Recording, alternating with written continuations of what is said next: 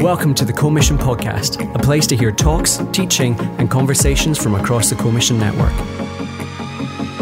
This week we're back at Revive 2018 as Tim Keller, Pastor Emeritus of Redeemer Presbyterian Church, speaks on the topic of bringing the gospel to all nations and all cultures without compromising the message. So let's talk about basically evangelism, and I'd like to talk to you about the why, the where, the what, the how. The why, the where. Why does evangelism happen? Where does it happen? What is it, and how does it happen? Okay, first of all, why does it happen? Now, these first two are not going to sound much like contextualization, but I'll show you why contextualization isn't even a word we need to talk about if you are relational enough in the way in which you do evangelism. And so, first of all, evangelism happens when there are what I would call gospel-shaped attitudes and motivations present in you. I do know isn't there that place where in the original Jurassic Park, Jeff Goldblum says life will find a way? Do you remember that at all? They said, no, it's absolutely impossible. These dinosaurs cannot reproduce themselves. He says, life will find a way. Remember that? In the way that only Jeff Goldblum can say it. If you have these attitudes, and if you have these motivations I'm about to give you, I probably don't need to give you the rest of the talk because it will find a way. Your love will find a way. You will figure out a way to talk to people about Christ. You'll find a way to do it that is contextual to them. But here's what the four things are. The gospel, if it have its way with you, the gospel gets rid of four things that make it very difficult to do evangelism or to do it well. First of all, gospel removes pride. Because one of the greatest barriers to effective evangelism is pride. We're either too abrasive, or we just don't seem to be able to sympathize with doubt. There's a Bible verse, by the way, in the Bible. It's in the book of Jude, probably not your favorite book, but in the book of Jude, it actually says, "Be merciful to those who doubt." It's a command. And an awful lot of people I've seen talking to non-Christians are nowhere near merciful to people who doubt. And I do think here's what the gospel does. The gospel reminds you you're a sinner saved by grace. Now, if you're a sinner saved by sheer grace, number one, how in the world could you feel superior to anybody else? How can you act superior to anybody else? And then number two, if you're a sinner saved by grace, then you're saved by grace not because you're a better person, which means the non-Christian you're talking to might be a better person than you in many ways. Might be a better father or mother. Might be wiser about things. Because you're not saved by being a good father, mother, or wise. You're saved by grace. And so the gospel should remove the kind of pride that makes us rather unwinsome.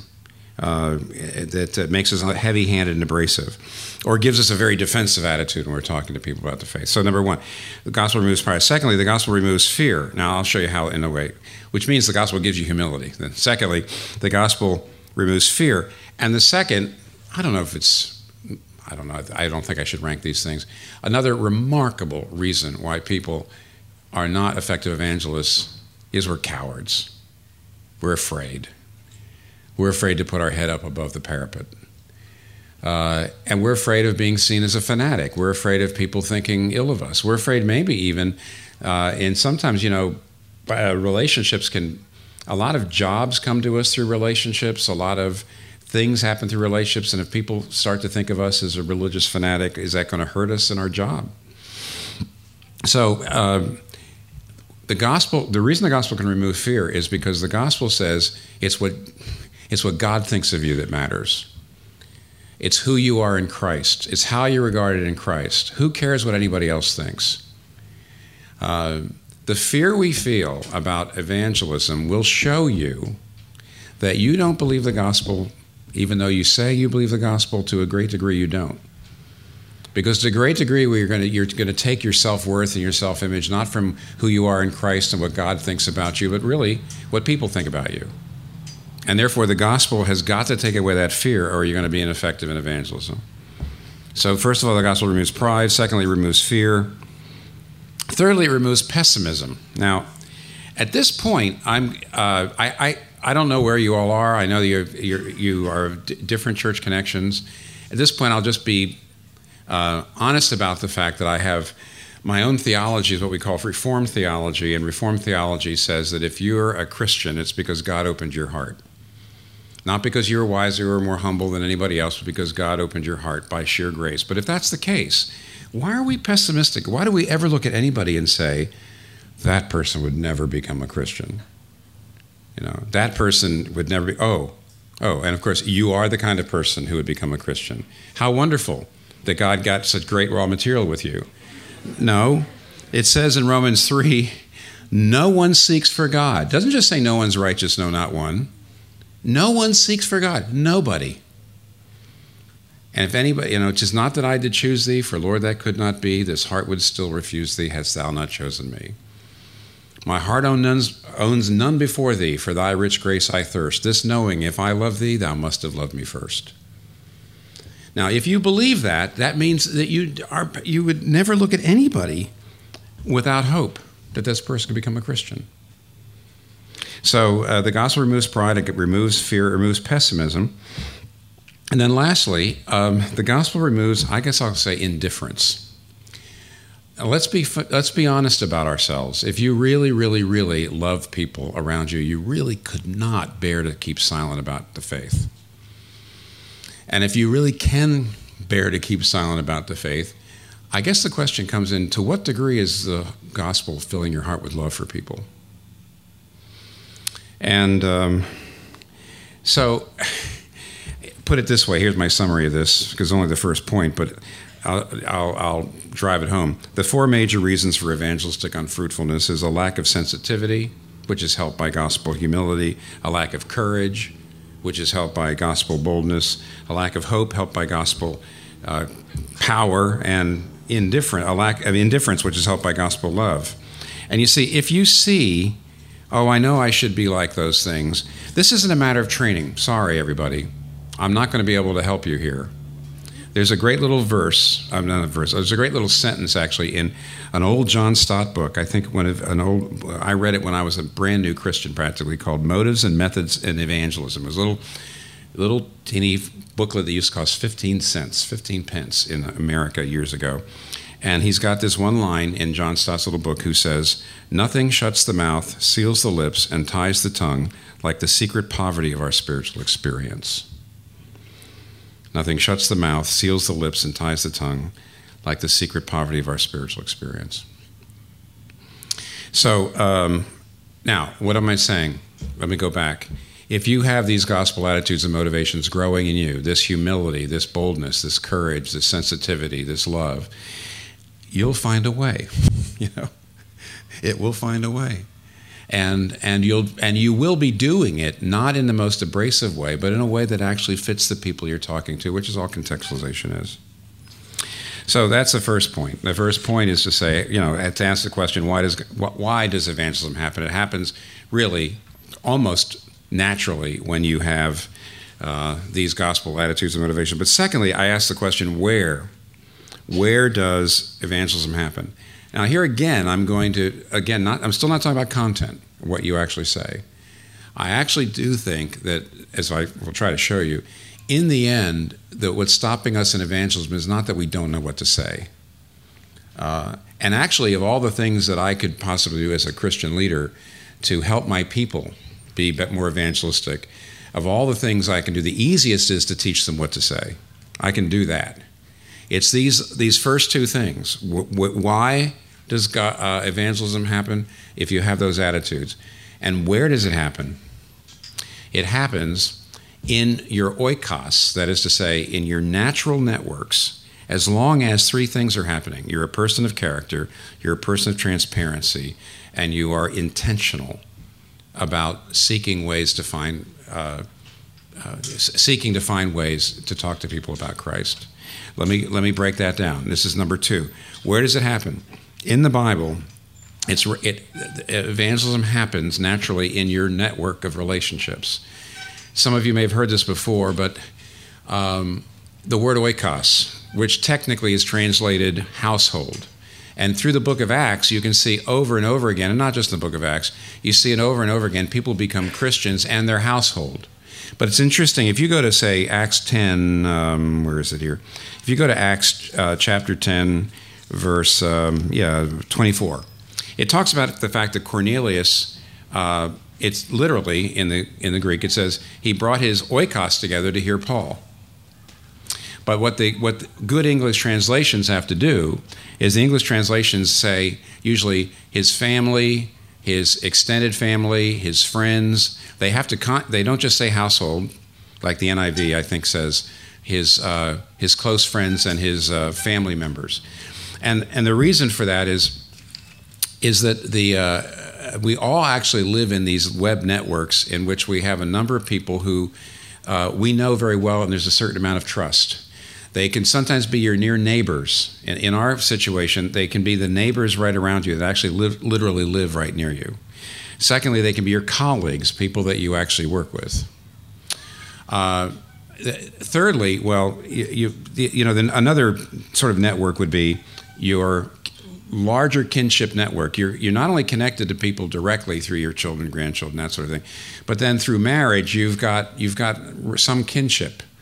So you've got non-Christians, by the way, in your kinship networks, and then you've got just your friends. And very often your friends are the people that you've met in your neighborhood, in your various neighborhoods, or in college and school, or at work, who have become closer, and they're your friends. And that's your oikos.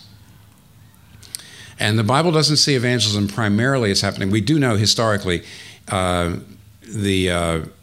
the early church did not grow mainly through the more formal kind of evangelism. I know Acts shows us Peter and Paul and people like that preaching outside, and that's great, and I'm sure it did happen.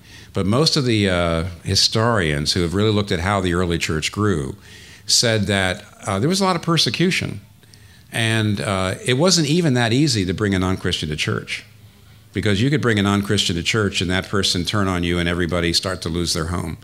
By and large, the way evangelism happened was actually by not so much through the formal, but through the informal talking of Christians in their oikoi, I guess it would be, in their networks. But that only happens if there's three things I already mentioned that are true. Here they are. Number one, you got to be a person of character. This is a painful thing to say, but one of the reasons why in your networks you may not ever be effective as a witness for Christ is if you really don't look any different than anybody else. So what the historians will tell you, this is taken out of one book I found, that the early Christians were different from their neighbors in these ways. Okay? Integrity, generosity, hospitality, sympathy, chastity, and handling adversity. Let me go through those slowly. First of all, Christians were people of integrity. They were known for being scrupulously honest, transparent, fair-dealing, not open to bribes. Secondly, Christians were known for their generosity, which would mean that if you're a Christian employer, you're known for being generous with the salaries you pay, or generous with to customers. Or if you're a citizen, you're known to be generous, philanthropic, and generous with your time and money for the needy. You're a generous person. So integrity, generosity. Thirdly, hospitality. Now, by hospitality, it's obvious. Believers were known to be very welcoming to other people into their home. They were very open with their home, in sharing their home and sharing their possessions with others. It goes along with generosity. Integrity, generosity, hospitality, sympathy, which means believers were known not to be ruthless in business or personal dealings and unusually willing to forgive and reconcile. The fact is that if you went and burned down a Christian church or a Christian home, they didn't come and burn down yours. It just didn't happen. Integrity, generosity, hospitality, sympathy, chastity. One of the main things about the early Christians was their sex ethic. Everybody knew about their sex ethic, and I can just tell you this. People know today what the Christian sex ethic is, that you can't have sex outside of marriage between a man and a woman, and everybody still knows that's the traditional sex ethic, and if you're not living in accordance with it, you can just forget having anybody take you seriously, a non-Christian, in talking about your faith. So integrity, generosity, hospitality, sympathy, chastity, and handling adversity. Christians were always been known for the way in which they dealt with tragedy or trouble or difficulty, and people will watch. So if you take those 6 things and you throw one more thing into it, if you're good at what you do, my experience is that it's almost like a bottom line requirement that if a Christian is considered unusually good, they're known for their integrity, generosity, hospitality, etc., and they're good at what they do. They don't do slipshod work. You now have what? You haven't evangelized anybody. You now have a platform, and without it, you have no platform. You've got no platform. Because in your networks, you've got to be a person of character, number one, and secondly, a person of transparency. Now, I'm only saying this because I just said it before, but it's so important. I said in the beginning that the gospel gets rid of that fear that people are going to think of you as a fanatic. It's really a frightening thing, but here's the key. I actually don't believe in friendship evangelism, as it were. I believe in friendship. Because if you're friends with somebody and you're not hiding who you are, it'd be inevitable you'll talk about faith. Do you see what I'm saying? I mean, look, here, if you're a Christian, there are Christians in whom Jesus Christ is way out here in the suburbs. You know that. They go to church, they say they're Christians, they do believe, but Jesus is not the way in which they make their decisions. He's not really the way in which they handle their problems. He's not something that they're not looking to him day in and day out just to live their daily life. He's out in the suburbs. But if Jesus Christ is downtown in your life, center city, there's no way to be friends to anybody and hide that unless you are doing it deliberately. The opportunity to talk about faith should just be coming up unless you're hiding who you are, which you might be pretty good at. You know, I mean, I got to be careful here because we are a multicultural group even here. On the other hand, as a white, North American, and I certainly know as white British people, we can be really, really good at hiding those things. But the fact of the matter is, if you are a person of character and you're just not hiding how your life actually works, it'll be natural for you to be talking to people about faith.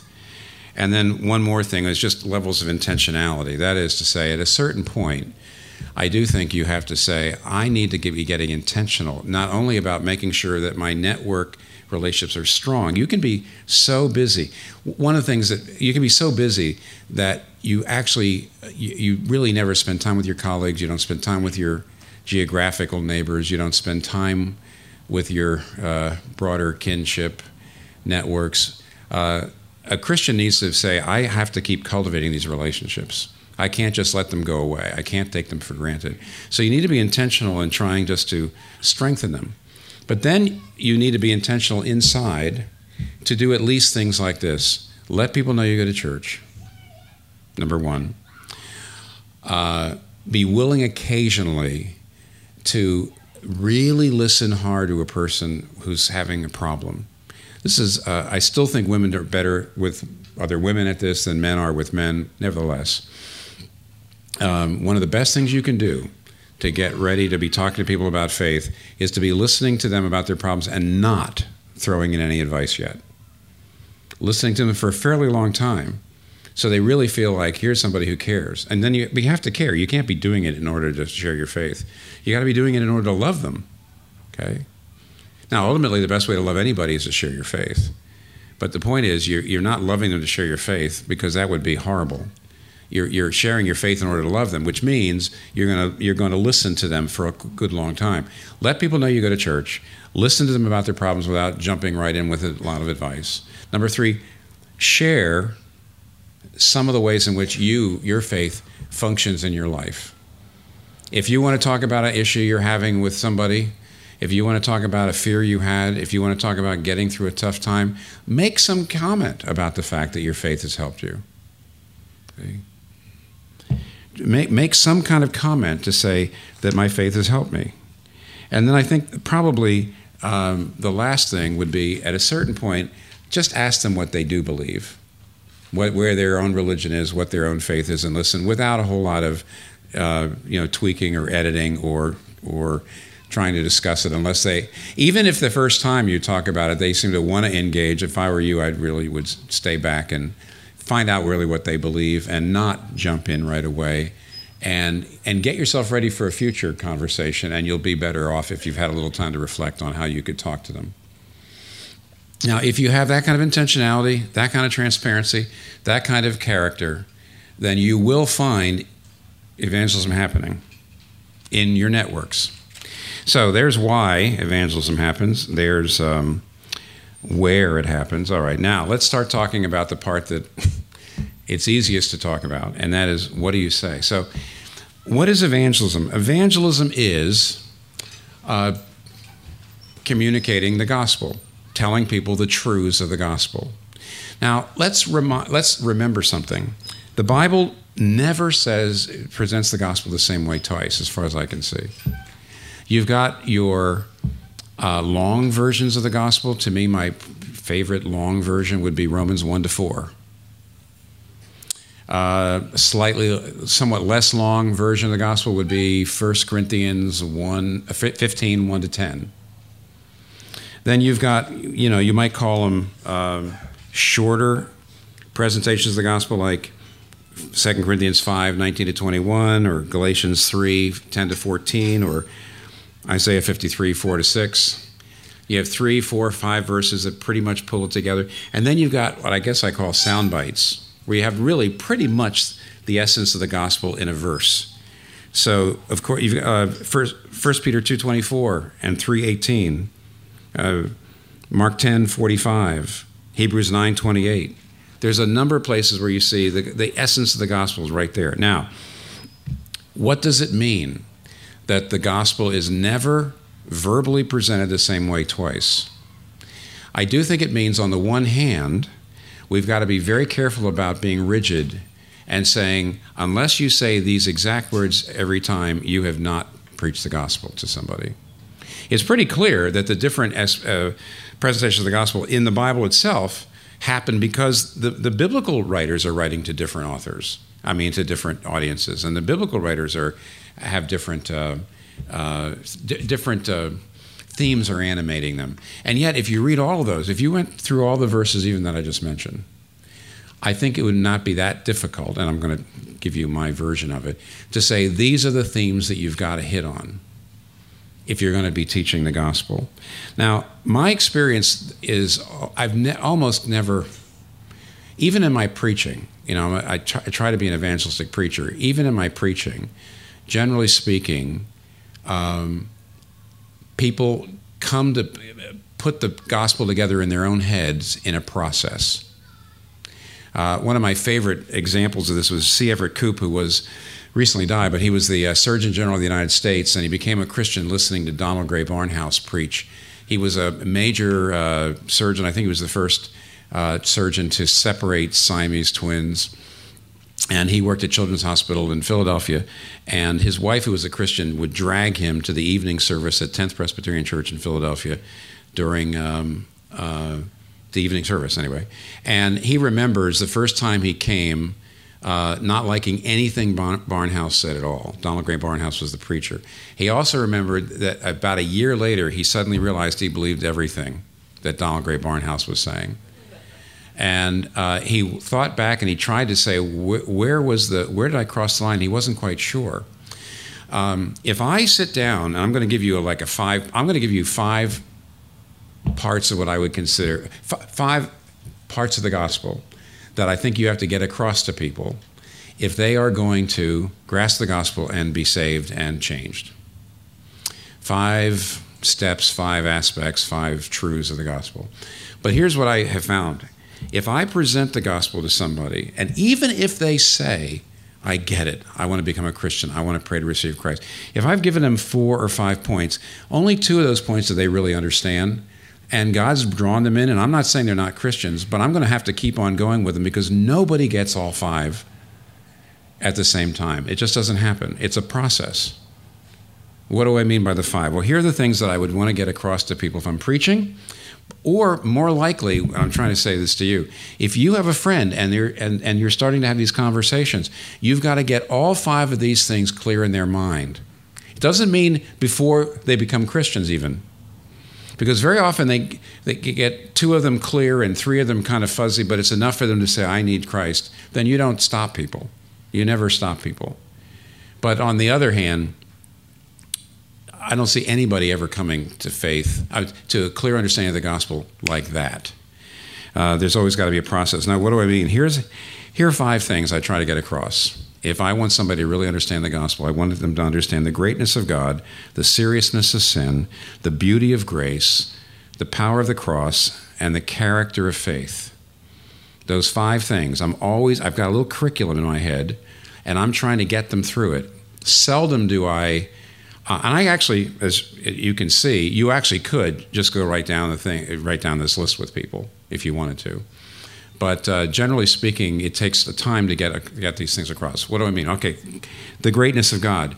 Okay, so here's contextualization. If you're talking to a Muslim, you're talking to a Hindu, you're talking to a secular Anglo. If you're, in other words, depending on who they are, some of these 5 things are going to be way more difficult for them to grasp and understand than others. Contextualization is just simply, you work with your friend, and you find which parts of these 5, they get, and then which parts they don't seem to get at all. And then you just try to get them to the place where they understand how they all fit together. So on the greatness of God, God is both personal and infinite, and we owe him not just obedience, but a relationship. Got that? He's personal and infinite. The reason I say personal is because a lot of secular young people, they want to be spiritual, and their understanding of God is more Eastern, and it's more, the God is sort of in everything. But you've got to say, wait, this is a person. This is a person who loves and hates. On the other hand, there's the infinite. And the infinite side is to talk about the greatness of him, the massiveness of him. I don't know if any of you heard the term moralistic therapeutic deism. Christian Smith says that young people, especially in America, who say they're Christians, are people who basically say, I do believe there's a God, but I believe it's God's job, if I'm a good person, to help me with my problems, and he owes me a good life. And at that point, you're not seeing the greatness of God.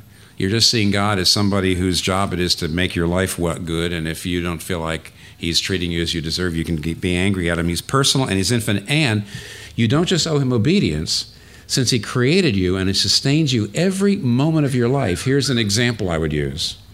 I would say, imagine a mother, single mother, and what she does is she raises her only son by basically working on her hands and knees to make enough money to send him to a good school. And finally, he goes to a very good school. But afterwards, he gets out and he doesn't have much of a relationship with her. And you would say, that's horrible. Why? Because he owes her. He wouldn't even have a life without her. And so an illustration like that gets across the idea that if God really is this great, and he is your author, then you owe him not just occasionally to say, I'll do this for you if you do this for me. You owe him everything. That's got to be gotten across. There has to be that sense of that understanding. You owe him not just obedience, but actually relationship. It wouldn't be enough just simply for that young man to say, I can do anything my mother wants, but I don't call her, I don't go by to see her, I don't have any kind of relationship with her. You would say, that's wrong. And of course, this is wrong too. The greatness of God, seriousness of sin. I'm going to give you, how do I say this? It's a double-double. There's 4 things I got to get across to people about sin. Or it's just, 4 things. The one is sin is both objective and subjective. A lot of younger, modern people, if you start talking about their problems coming from not loving God, some of you know, what I will do is I'll talk about idolatry, or I'll talk about Augustine's disordered loves. I'll say, your problem is if you love anything more than God, you turn it into an ultimate, and it ruins your life and it drives you. Most young secular people get that. They understand that. So by looking at the first commandment, have no other gods before me, to say, you know what, If your job is more important to you than God, or if this love relationship is more important than a love relationship with God, the job and that relationship will crush you and destroy you. And the Bible tells you about it, because only God should have the highest, the center of your life. Nothing else can bear being the center of your life. People get that. That's the subjective part. The part that they don't like very often is the objective, which is to say that if you have wronged God, if you have turned away from God and lived your life, there's a debt, there's a penalty. And you can use illustrations to simply say, if somebody robs your home and takes a lot of your possessions and destroys some of them, and then they catch them, and you go to court, and the man gets up in front of the judge and says, "I'm really sorry." And the judge says, "Oh, if you're sorry, that's fine." And then turns to you and says, "Well, he's sorry." And you would say, "That's not good enough. I'm sorry. There is a debt here. There's an injustice here. Who cares if he's sorry?" And so you have to somehow get across the fact that it's an objective as well as a subjective to sin. Otherwise, I just don't think the gospel understanding works. Here's the second double. Sin is not only doing bad things, but it's also doing good things for the wrong reason. This is an extremely important thing to get across to a friend. Yes, they understand the idea, okay, if God says don't do this, don't do this, don't do this, and so I mustn't do these things. And so if I violate the law, of course, I've transgressed the law. But what's difficult, an aspect of the gospel which is extraordinarily difficult for any human heart to believe, is the idea that even your righteousness is a filthy rag. Now, why would that be? It's not just true that when the Bible says your righteousness is a filthy rag, that your best deeds are always partly imperfect. Of course they are. The fact is, and this is the way I would put it, talking to somebody, I would say, if I was designed to put God in charge of my life, then I do bad things. That's my way of rebelling against God. But if I do good things in order to put God in my debt, or to feel good about myself, or to tell other people, look what a wonderful person I am. In other words, if I do good things in order to get control of my life, so God owes me now. You see, I'm using obedience as a way of rebelling against God, of being my own Savior and my own Lord. And therefore, to really look at my life and say, I not only do bad things, but even the good things I've done for the wrong reason, which means I am a helpless sinner. I cannot save myself. Unless you understand sin is objective and subjective, and sin is not just doing bad things, but also doing good things, but for self-saving reasons, self-salvation reasons, ways of getting away from God, the way the elder brother does it in Luke chapter 15. They don't understand sin yet. So there's the greatness of God, the seriousness of sin, the beauty of grace. Now I go right to J.I. Packer's great chapter on grace. He's got a chapter in Knowing God on Grace, and he says nobody understands grace unless you understand three background truths. If you don't get these three background truths, you will not see the amazing beauty and brilliance of grace. And what I'm going to show you is these three background truths. You have already laid them in seriousness of sin. If you explain the seriousness of sin, then you can turn and talk about the beauty of grace, which is at the very essence of the gospel. Do you know how often in the New Testament, when the gospel is just referred to, it's referred to as the word of grace?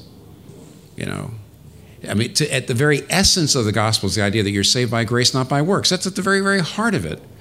So you bring it out at this point by talking about the beauty of grace. And what are those three background truths? According to J.I. Packer, the three background truths are, number one, the moral, no, I'm using his terms just because I remember them, the moral ill desert of human beings, meaning we absolutely in no way deserve salvation.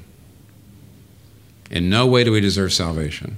Secondly, he says the impotence, that is, in no way can we ever make ourselves into people who can deserve salvation. So not only do we not deserve it, but secondly, we can't possibly change ourselves. And then thirdly, the costliness of grace. If you've gotten across the idea of the objectivity of sin, not just subjective, but objective, then you can say, do you realize that this means that since God cannot just shrug sin off, because there's an objectivity about it, any more than you would not want to see that judge shrug off what that man did to you when they robbed your house. That means not only do you not deserve salvation of any kind, and you cannot do it yourself because you set this up under seriousness of sin, but in order for you to be saved, it's going to be a cost. And if you don't pay it, somebody else is going to have to. God's going to pay it. Then, number 4, the power of the cross. And what I believe, even though I would never use the words in talking to people, you have to understand these 2 words, propitiation and substitution. You got to know them. If you don't understand them, then spend a little bit of time. It's not that hard. So that at least you know what you're talking about when you're talking to people about the power of the cross. Propitiation is simply this, that God is angry at sin. He's partly angry because he loves you. You know, if you, I hate to say this, if my neighbor's child does something wrong, oh well. If my child does something wrong, there's a greater anger, but it's because there's greater love. If I really love someone, I get angry when I see anything that's hurting them, even their own behavior. And so on the one hand, because God loves, he gets angry. But secondly, he's a judge. We're not talking about emotional lack of self-control. We talk about the fact that he's a judge, and therefore there's a judicial opposition. So there is wrath. And that wrath has got to be propitiated. That wrath has got to be dealt with. And so Jesus Christ comes and takes the wrath of God. But he does it as our substitute. That is to say, he comes in our place, and God made him sin who knew no sin, that we might become the righteousness of God in him. 2 Corinthians 5:21. That's still my favorite verse to talk about, because that gets me also into the character of faith. What I would say to somebody is, when it says, God made Jesus Christ sin, it didn't mean it made him sinful. It didn't mean it made him actually sinful. It means God treated him as if he was sinful. So that when we become the righteousness of God in him, what that means is the moment we believe, yes, eventually we become righteous, but the fact is the moment we believe, if God's treating Jesus as we deserve to be treated, it means the moment we believe God treats us as he deserves to be treated. With all the love and delight that his own son deserves. That's astounding. But because he substitutes for us, because he puts it, substitution means that he stands in our place, but then we stand in his place. And that's got to be brought out.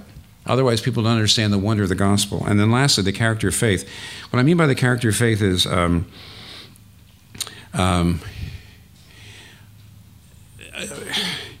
you need to explain to them the difference between resting in what Christ does by faith and thinking that you're actually saved on a tremendous number of people, when they hear that you're saved by faith, what they think that means is you're saved on the basis of the quality of your faith. You've got to be really sold out. You've got to be really, really all for Jesus. And so they turn it into a new kind of works righteousness. And you've got to say, no, no, no.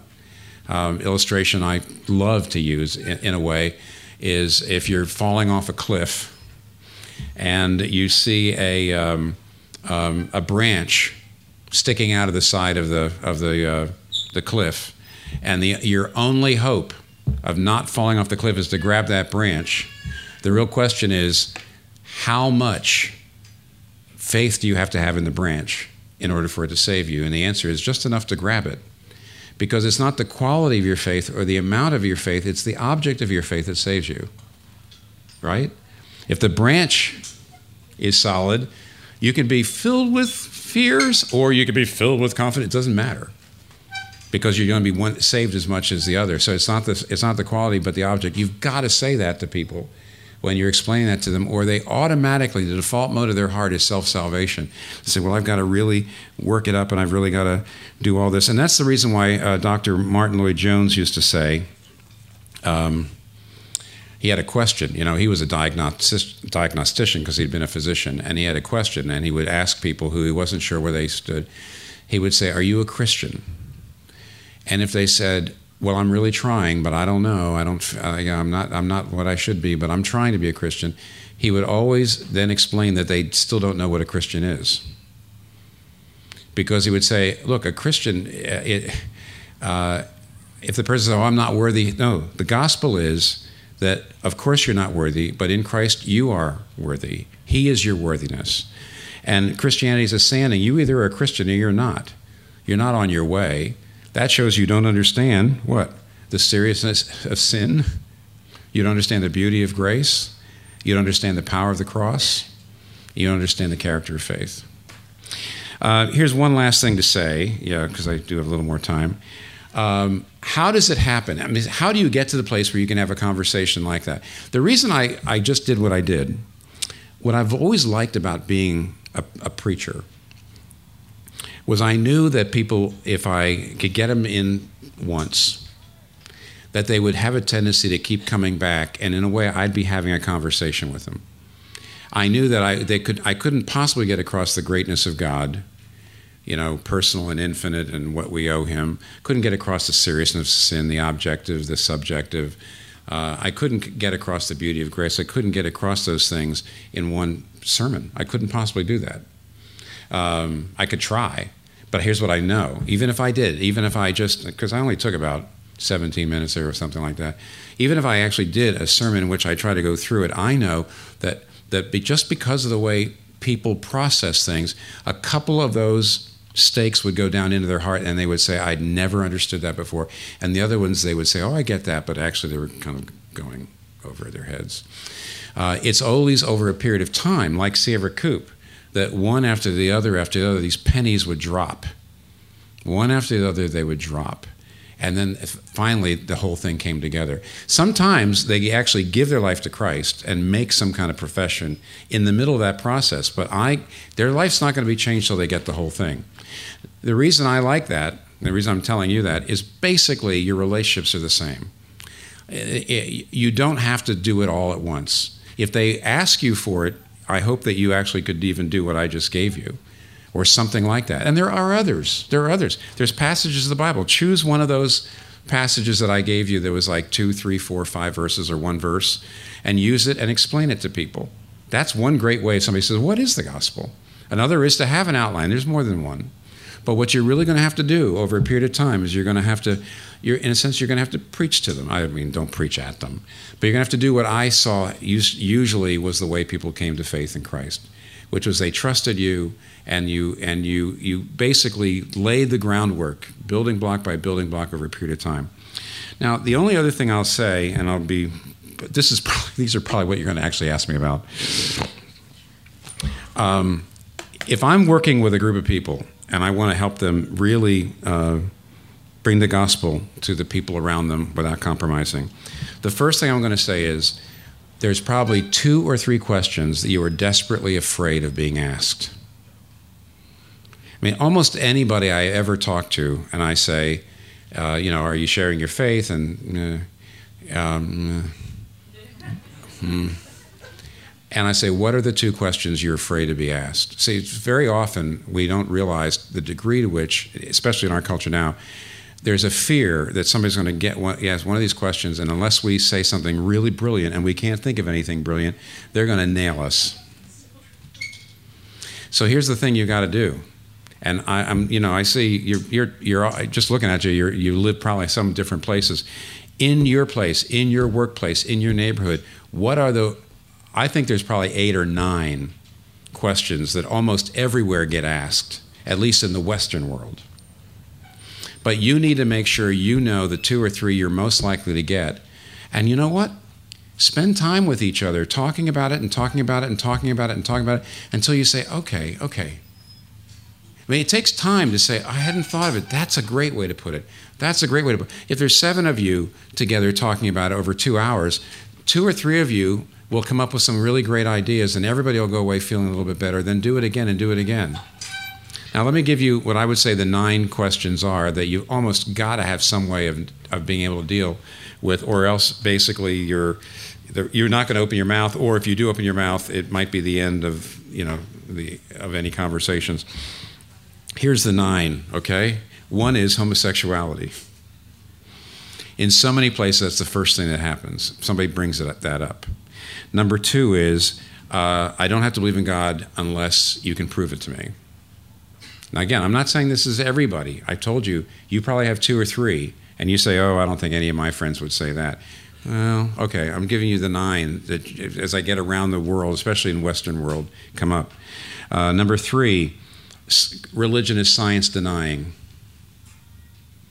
It basically just shuts its eyes to science. Number 4, religion is emotionally immature.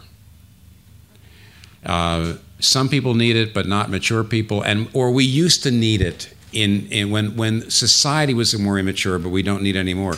Actually, Craig and I know that on the way back from the parliamentary breakfast, our cabbie, said, "Where were you?" And my wife, of course, being the most bold of the evangelists in my family, said, "My husband was speaking at Parliament at a prayer breakfast. He's a minister." And so the cabbie immediately said, right? He says, I thought religion years ago, when we had to control people and we didn't have science and other things, people needed religion, but we don't need it anymore. Remember that? And unfortunately, and so Craig was closest, so he worked on the cabbie, but it was not a very long cab ride, so I wouldn't hold Craig responsible for it. But that was his objection. He says religion's emotionally immature. It's for immature people, or it was for a more immature time in society. Number 5, religion is exclusive and leads to violence. It's exclusive, that is to say, it says everybody else is wrong, everybody else is going to hell, everybody else is an infidel, and it can even lead to violence. That's number 5. Number 6, religion is repressive emotionally, and especially it's anti-sex. That's not quite the same as homosexuality, but because homosexuality just comes right out and you say, are you against gay people? And number 7, evil and suffering. How can you believe in a God, of evil and suffering? Number 8, I can't believe in a God who judges people and sends people to hell just because they don't believe the way they should. And number 9 is, this is a compound one, something that the church did. It could be something massive that the church did. It could be the child molestation scandals of a particular part of the church. It could be a horrible experience they had in their local parish, but something the church did, and there's your 9. And probably if you say, well, I got 2 more, either, okay, fine, break it out. It might be in one of those, but as far as I can see at this point, those are the ones that I see. The last thing to say is, if you're fortunate and you're talking to people and some of these questions come at you, make sure that you don't immediately try to answer them, but that you try to find out where the person is coming from. It is pretty remarkable, especially, by the way, if somebody says something about evil and suffering, just as an example. Very often, the question comes from a place of hurt and pain.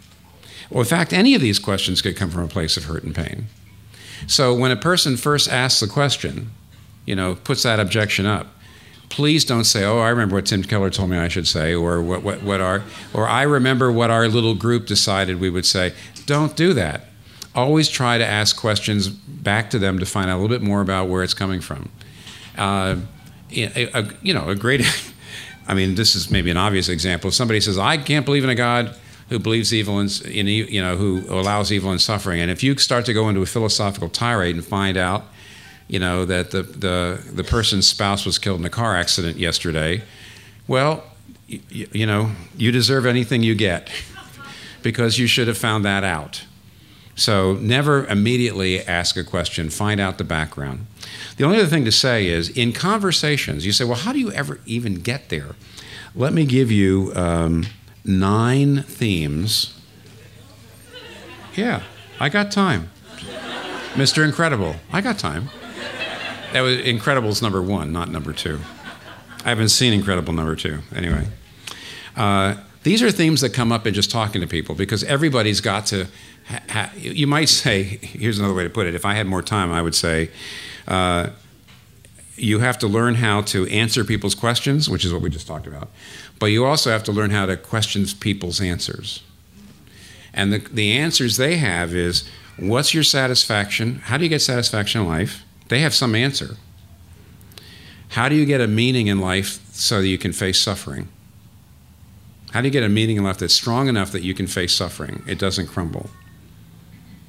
How can you get an identity that's not fragile or crushing because you're always feeling like I'm not good enough?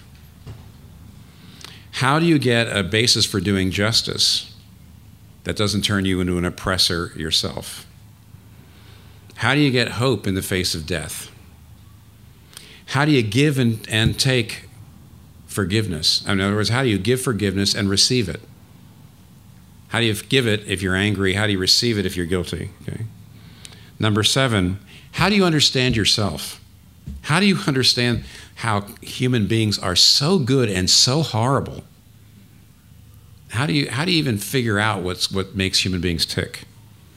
Number 8, how can you be free and still have love relationships, since love relationships seem like you lose your independence? And how can we have a sex life that isn't a disaster?